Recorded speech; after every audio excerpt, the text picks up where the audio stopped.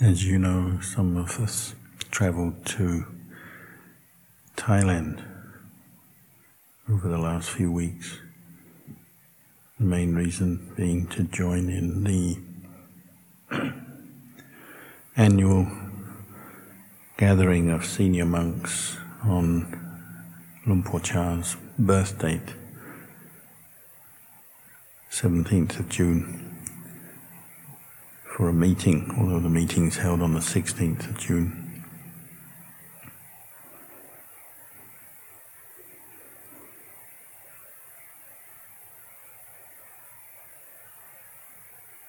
As usual, the meeting was held in Wat Pah Pong and conducted in harmony. I believe there were 617 monks present, the majority of them were Theras, abbots or senior monks, and different issues were discussed as usual, aspects of the Vinaya, aspects of administration, the process of running monasteries, teaching Sangha, teaching laity. Also, discussion of quite natural incidents, issues that occur, such as the arrangement of funerals for senior monks, members of Ajahn Cha's Sangha who passed away over the last year. Discussion about the care of senior monks who are sick, currently sick or elderly, and need support either materially or from other more junior healthy monks. Maybe they need some help, or just discussing their condition and what treatment they're receiving and so on.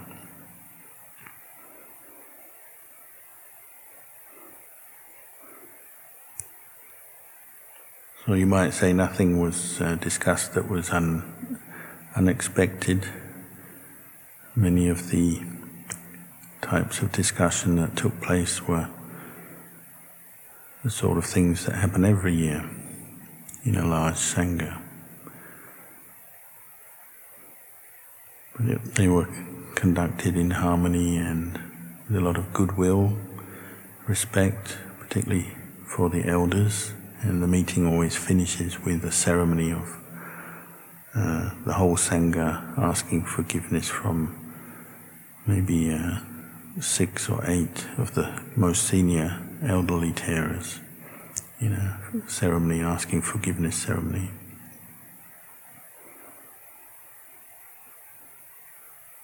The majority of the monks in the meeting probably just listen and don't participate with offering their views, but there is the opportunity to speak up if a monk has a particular opinion or some knowledge on an issue, or occasionally a monk is called upon to speak, to give information.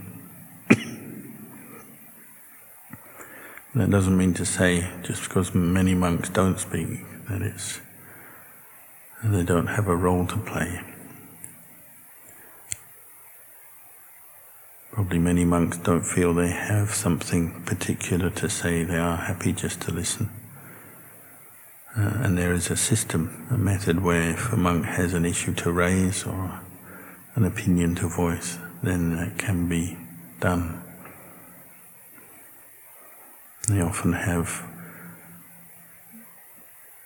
preparatory meetings in the preceding days where issues are discussed before they come to the larger Sangha to help filter what's important and prioritize the discussions and gather further information if that's needed before a particular point is discussed in the larger Sangha. And in those preparatory meetings, there's much more freedom for monks to speak and talk. And that saves a lot of perhaps wasted energy or energy that's too diverse when the larger group of monks come together.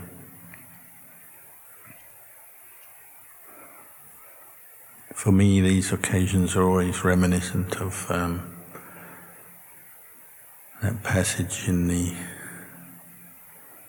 that story in the life of the Buddha, when the monks at Kosambi were in disharmony and arguing. The Buddha went across to see Venerable Anuruddha, who was staying in another monastery nearby. I think the Buddha was kind of tired of the arguing monks who wouldn't listen to reason and wouldn't stop their arguments and debates over small points of Vinaya.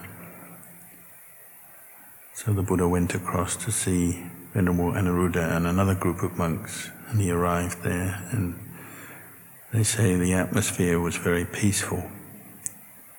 And the Buddha asked why the monastery appeared so peaceful and things seemed to be going very well for the Sangha. And they explained how they lived together in harmony. They always thought of each other with loving kindness, with metta, and expressed that in action as well as thought.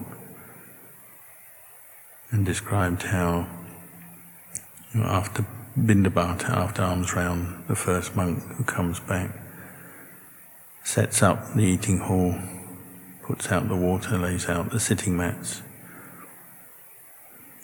The last one to leave makes sure things are cleaned up properly.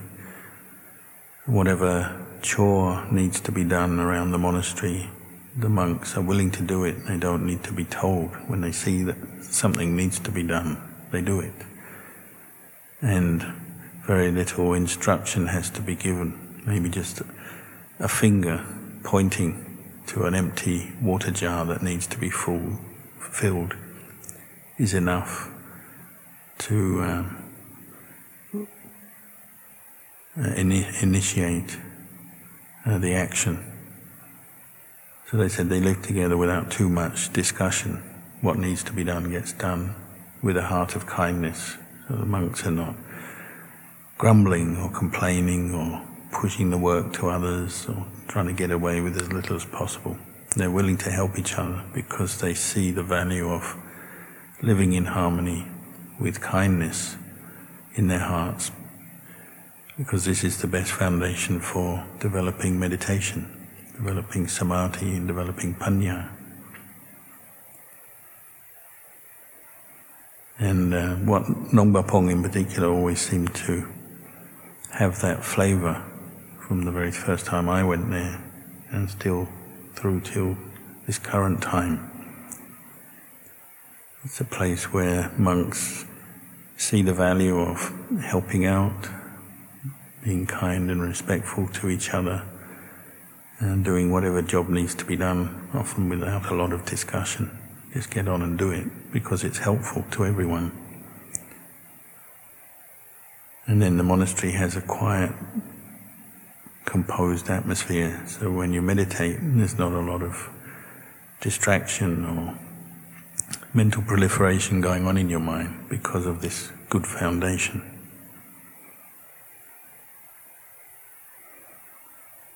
And living together as monks, whether we're just one or two in a small hermitage or many monks in a larger monastery, these principles remain the same.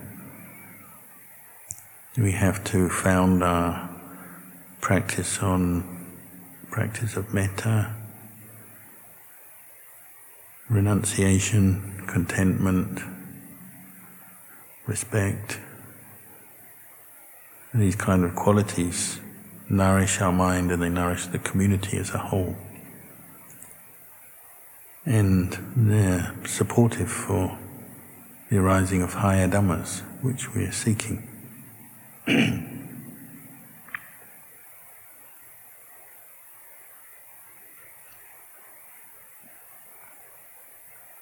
It's something you don't always find in lay communities. Even the family unit is often beset with differences of opinion, so there's often family arguments, rivalries, jealousies, different views and opinions on the way things should be done. And of course that flows out into the world. We have the differences of people's different political persuasions, different views and opinions, how society should be run, the competition of earning a living, competing with each other. And there's a lot of conflict and selfishness in the world. And when we come into the monastery, we're learning to set that aside and promote metta and these more wholesome, skillful Dhammas. Sometimes it comes easily, sometimes it doesn't. But the longer you live in Sangha, the more you appreciate the value of these qualities.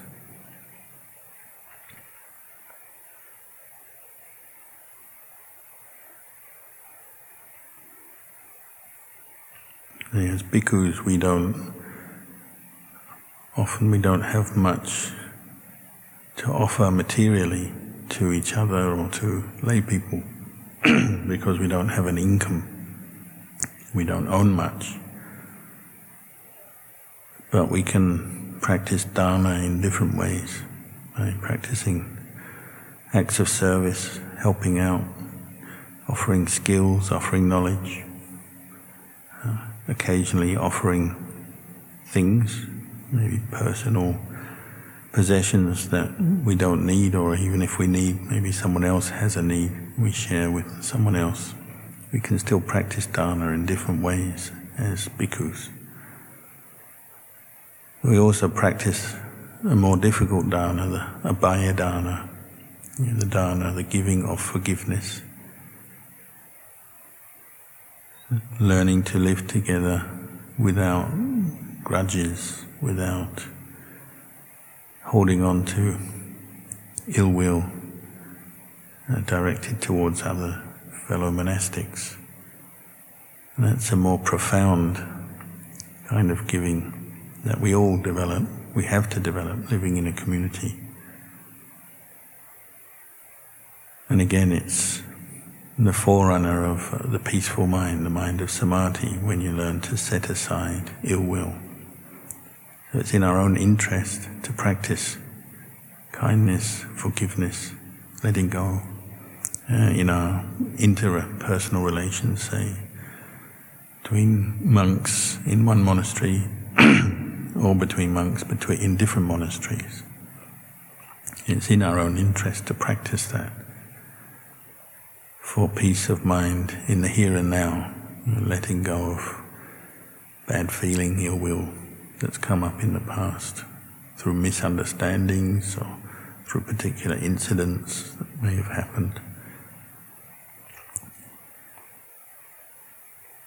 In Wat Nongpapong you see over the years such a large Sangha, hundreds of monks. It's natural that over time there may be some monks who fall out over small reasons, like in Kosambi, over some very minor point of Vinaya, or maybe for deeper reasons, jealousies, rivalries over fame and fortune, influence and so on. It does happen, but at the same time you also see how well the Sangha heals those kind of differences and personal conflicts that may have arisen. And monks who at one time or other may have been angry or unhappy with each other, over the years completely let it go and can still sit down together harmoniously and not argue and not be against each other. Of Of course, everybody has their different personalities and styles, but you see there's something very beautiful when large numbers of people who've lived together in association, maybe for many, many years, can still do it, can still meet together in harmony.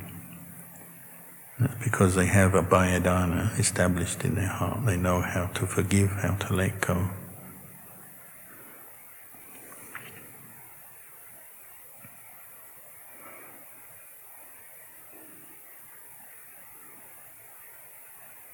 That was perhaps part of Lumpur Cha's legacy, how he would take in people who often maybe didn't seem like they were ready or suitable for monastic training. But he seemed to be able to bring the best out in many people because of his own well-developed metta and then his wisdom in teaching and being a good example. So many different kinds of people came to ordain, train with him.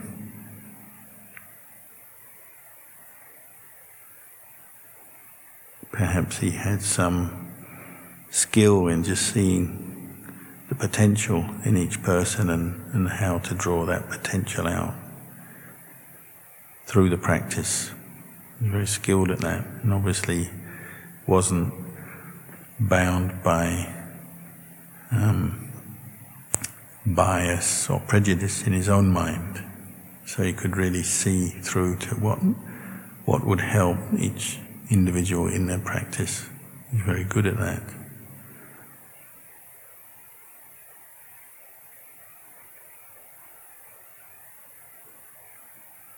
We heard the story in the biography of Ajahn Chah the other day, how there was one monk whose behavior was a bit eccentric, and a lot of the other monks in the monastery didn't particularly like him and were always looking for a chance to censure or admonish him. Ajahn Chah never did that, so that when Ajahn Chah was out of the monastery one time, they did have a group meeting, admonish him and even ask him to leave Wat Pah Pong.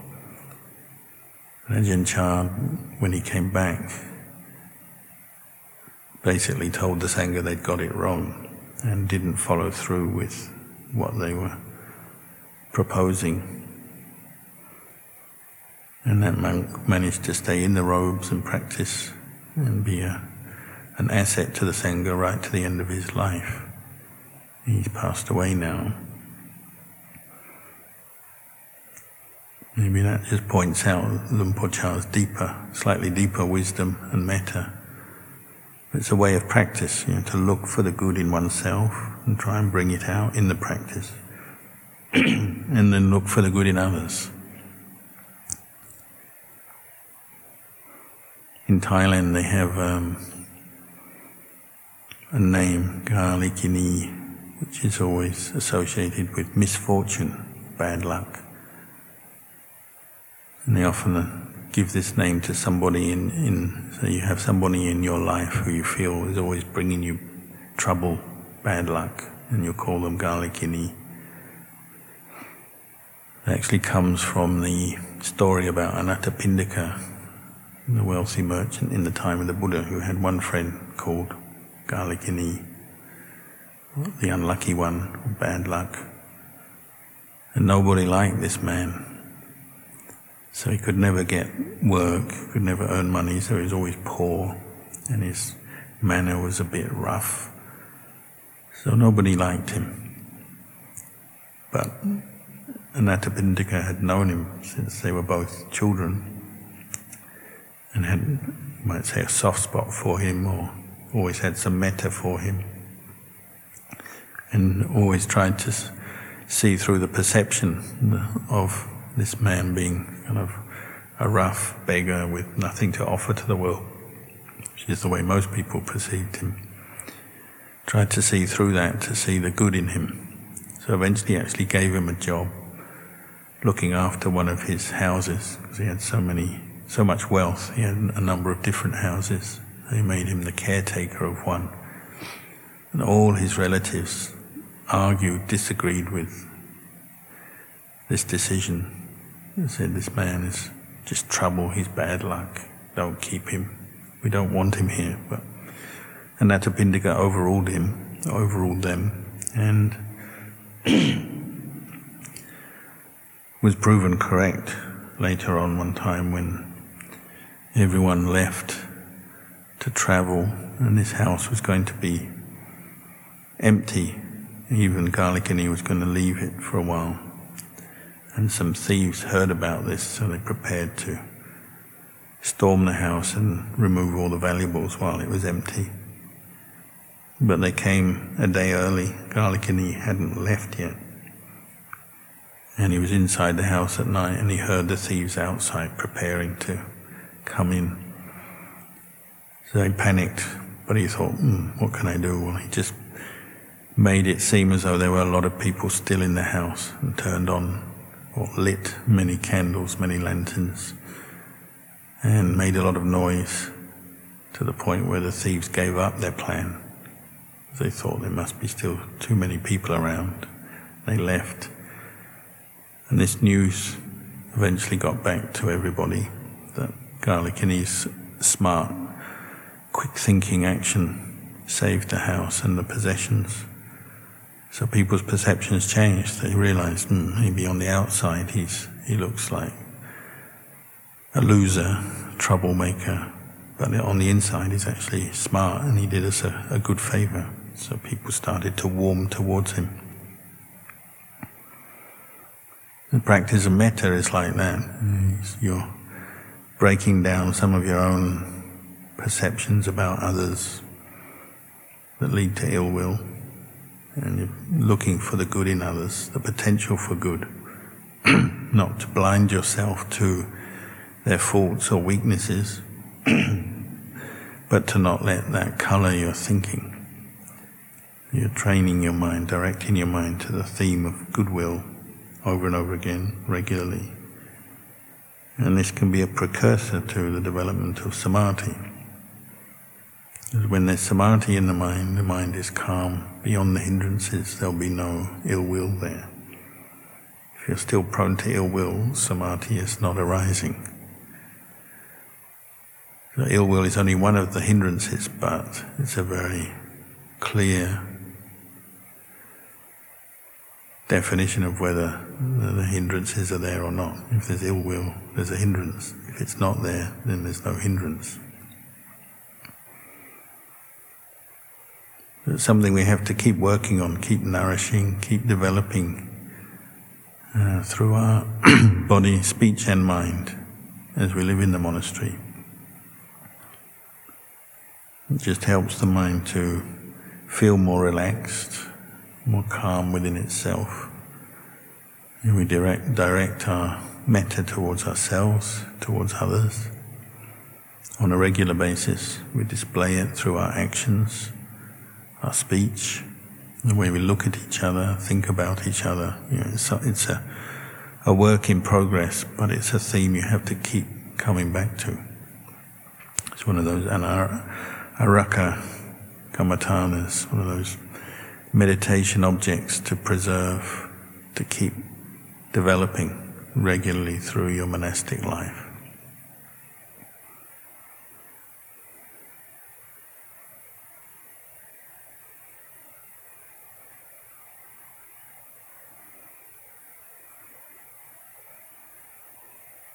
As we do this, then gives the mind the opportunity to settle down more easily. It's more calm, more relaxed, brighter within itself. The more metta is developed. And then we can turn our attention inwards without getting caught up so much in what other people are doing and what we think about them. We develop the general perception and feeling of metta on a regular basis. It cuts through a lot of our opinions and views about things, or at least softens them. Lumpur Cha used to talk about how when you come into the monastery, the main problem you face is your accumulated opinions, views, the conceit of I am, or who I think I am, and our views about everything, what is right, what is wrong, good and bad. And that conditioning process comes with us. It's ditthi, it's mana. We bring it into the monastery and then it will display itself even within the monastery through our practice, maybe our views on the Vinaya, what is right, what is wrong, looking at other people, judging them, who's practicing properly. Comes out with our conceit over knowledge. You notice the more higher Dhammas we discuss, start to talk about the more refined states of consciousness, or talk about levels of insight or attainments of Maggaphala, talk about the more refined Dhamma, the more the opportunity for conceit comes out, comes up. Our particular interpretation of a point of Dhamma from the suttas, or a point of Vinaya. When we're not very reflective on our own attachment to our own views and opinions and the conceit of I am, then the higher the Dhamma, often the lower the mind goes. And we lose our metta, and we just get caught in our particular viewpoint, and our conceit, our ego gets bound up with it. So just like the monks of Kosambi, even the smallest, most minor point can become a great cause of division. Who's right, who's wrong?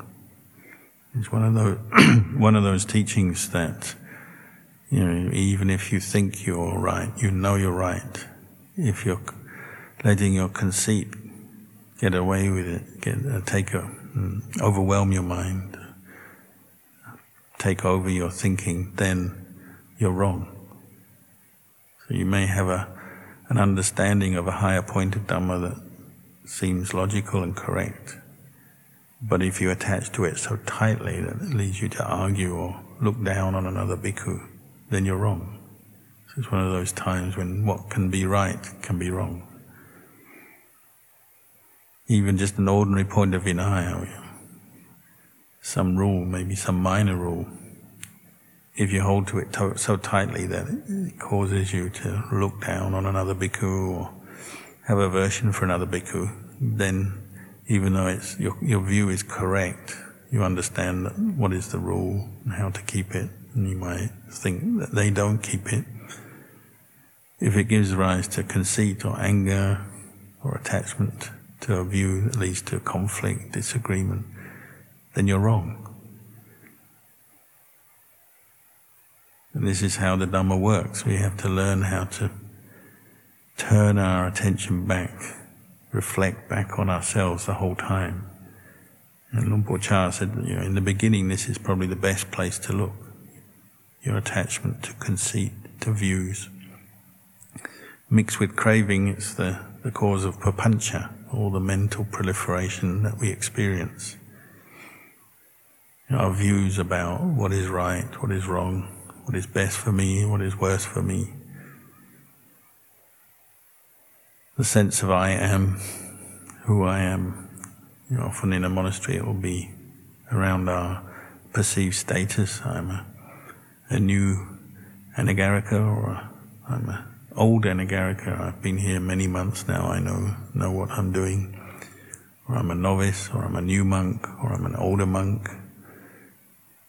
We're constantly assessing ourselves and attaching to identifying with a self-view, and then often that's leading us to compare with others. Better than, worse than, same as. And this is what feeds so much of our mental proliferation. Sometimes it can be directed towards the laity, so as a bhikkhu we may be looking down from a place of conceit on the laity, and they don't keep the sila as well as I do, they don't meditate as much as I do, they don't know the Dhamma as much as I do. even though these are the people who support us and allow us to practice. It can happen. The conceit can come. So these are areas we have to keep looking at, reflecting back on our behavior. I mean, the Buddha's already pointed out where the danger lies. It's up to us to learn from our experience, see how it manifests, see how it comes out, and see how it feeds. The mental proliferation, which is much of the time is our particular experience of suffering. It's the obstacle to the mind calming down into samadhi. It's the obstacle to seeing with clarity the Four Noble Truths, or seeing anicca, dukkha, anatta in our experience. It's just the endless proliferation. So sometimes we have to stop and ask ourselves, do I like this proliferation, this suffering? Do I like it? Is it good for me? Do I want more of it? And you have a discussion with yourself, and once you're clear that it's something to be abandoned, and then you go back to the root causes and you start learning where you may be over-attaching or attaching too tightly to particular views and opinions on things, or to the conceit of who you think you are, the sense of self that comes up just in daily life. And that's where you can start cutting it off.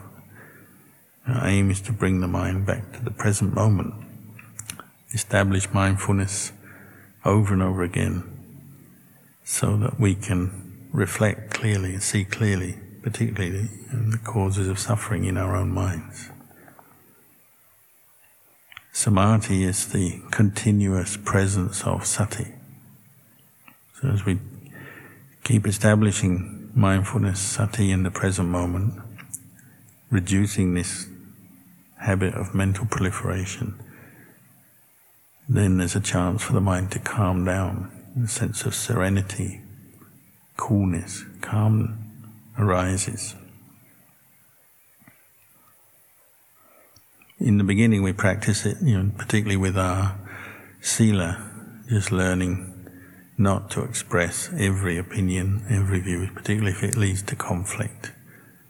You may hold an opinion, but you also don't have to hold so tightly that you have to keep telling everyone else about it or arguing with others. So you learn that, not to argue over everything. You learn how to listen, how to communicate well, how to accept other people's point of view as well. You learn how to help out, do one's share of the chores and the work, support each other in that way, help out. When we chant, one can practice helping out with the chanting loud enough to support the others. You notice if everybody chants loudly, then if someone forgets the chant, they're quickly reminded because of the words of other people around them. Every aspect of our life, there's an opportunity to contribute, participate, and to set aside preferences and so on. Practice of helping out, being kind, supportive, forgiving. This is, you might say, the practice of sila in practice in daily life, in the monastery. If we put effort into that, then it's a strong foundation, it's a cause for the mind to calm down, be more cool, more serene, and samadhi is more attainable. Every time we have a formal ceremony where we give the precepts, we say silena sukhatinyanti, silena bhoka sampada, silena nibbuttinyanti. And there's a cause, the sila is a cause, and there's results that come from practicing it. Watching what we say, what we do, so that we don't harm others intentionally. It gives rise to a sense of inner happiness, freedom from regret. It supports the other wholesome qualities of our practice. We don't have a lot of wealth, but we have inner wealth. We have knowledge, we have experience, we have kindness, compassion, hiriyottapa, and so on. All the different qualities that we develop in our practice are like our inner spiritual wealth. Keeping the sila preserves that. And silena nibbuttiññanti, it's a cause for nibbana. And nibbana means the coolness of the mind, the extinction of the kilesas which cause us suffering. So the more effort we put into the sila, the more it helps to cool the mind. And it's a supportive condition for the arising of samadhi. Then as we practice meditation, sitting and walking, putting effort into that, the more we have the chance to experience states of calm, of whatever level we can attain, whether it's momentary or much deeper, more profound states of calm. Doesn't matter, we just do what we can, experience what we can. States of calm, serenity, stability of mind are the cause for insight to arise. When you practice sila and you develop samadhi, you have such a sense of well-being and inner happiness, then the mind can really turn to observe anicca dukkha anatta. And this feeds back to helping to deal with the attachment to views, opinions, the conceit of I. Because when you have a sense of well-being, you can really see that the conceit of I is a delusion. We attach to our bodies, feelings, thoughts, memories, perceptions, sense consciousness with this sense of I. But as your mind becomes calm, the sense of well-being supports the ability to just look more deeply at our experience and see the illusion of I. How it's really something that we add on, and it's the cause of suffering. The more firmly we attach to it, the more we suffer. And when we can see through it, the sense of I, you see this body is not a self. It's composed of 4 elements. It's something that goes according to nature. It's not under our control. Feeling the same, pleasant, unpleasant, neither pleasant nor unpleasant. Feeling arises and passes away according to causes and conditions. Again, there's no I in that. When we have the sense of calm, well-being from the practice of samadhi, then the mind can really look at that, investigate, and see form, feeling, perceptions. They're all impermanent. What's impermanent cannot be a lasting self.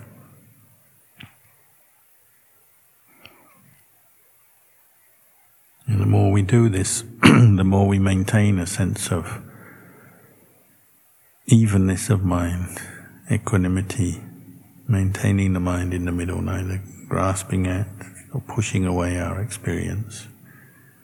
And this is the way we can progress in the Dhamma, in developing sati in all postures, and neither delighting in or averse to the world. As we practice, we're learning to keep the mind in the middle, becoming more familiar with the state of equanimity towards different conditions, different experiences.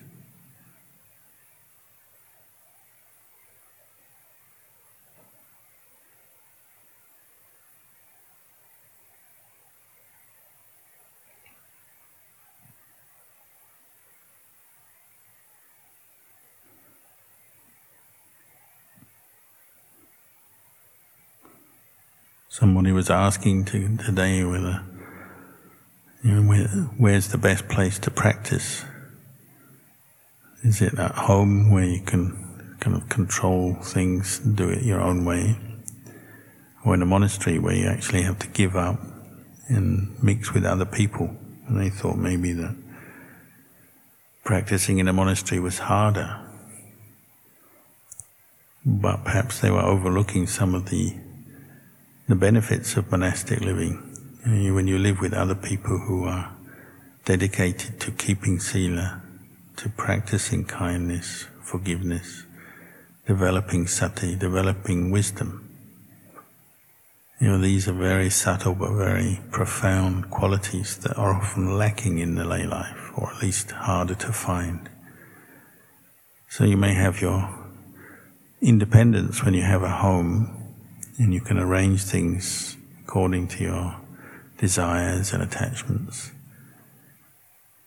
But it's very difficult to sustain a practice at home because of the tendency to get distracted, attached to comfort, influenced by other people around who aren't practicing maybe.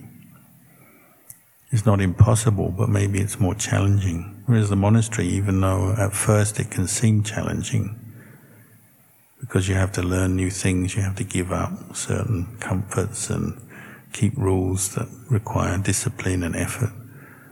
But as you get used to it, you probably appreciate very quickly how it's so supportive for the practice.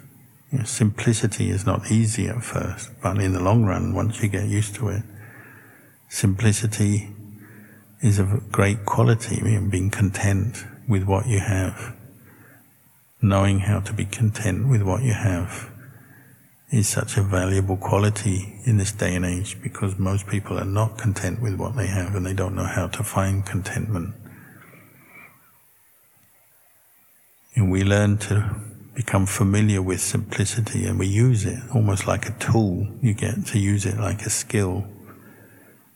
Living in simple accommodation, simple clothing, we have our robes, we have our alms food, 1 meal a day, which we don't order, we don't have a menu or some plan, we just accept what comes. We have medicines for when we're sick.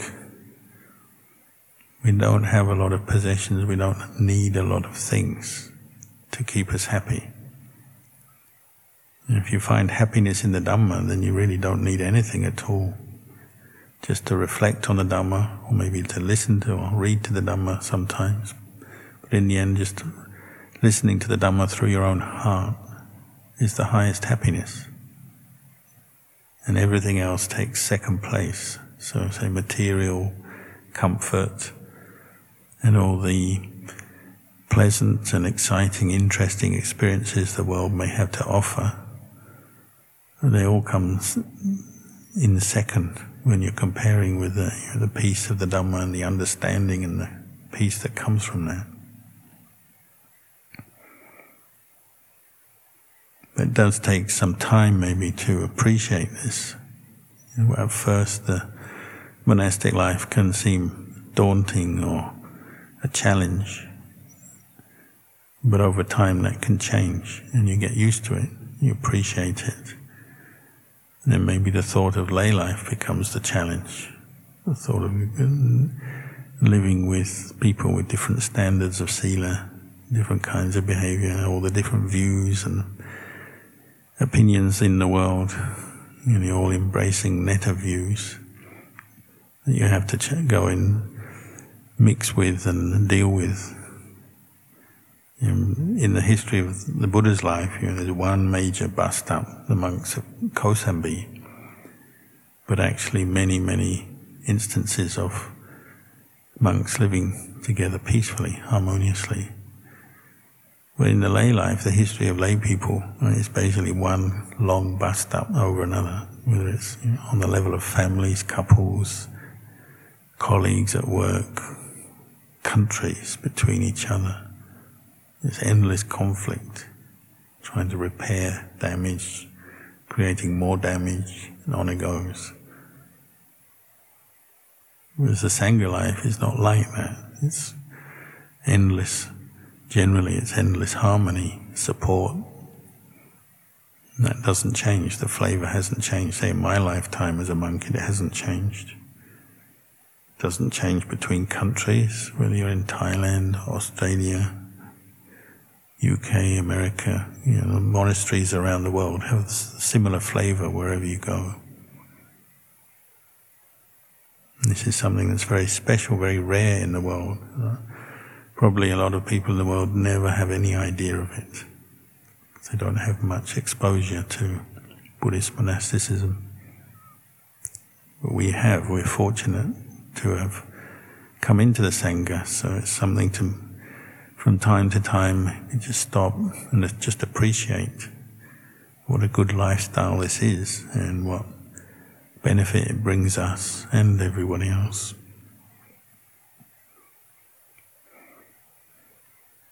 So I'll leave you with these reflections tonight, and we can carry on meditating. Tonight is one prat, so we'll be staying up late.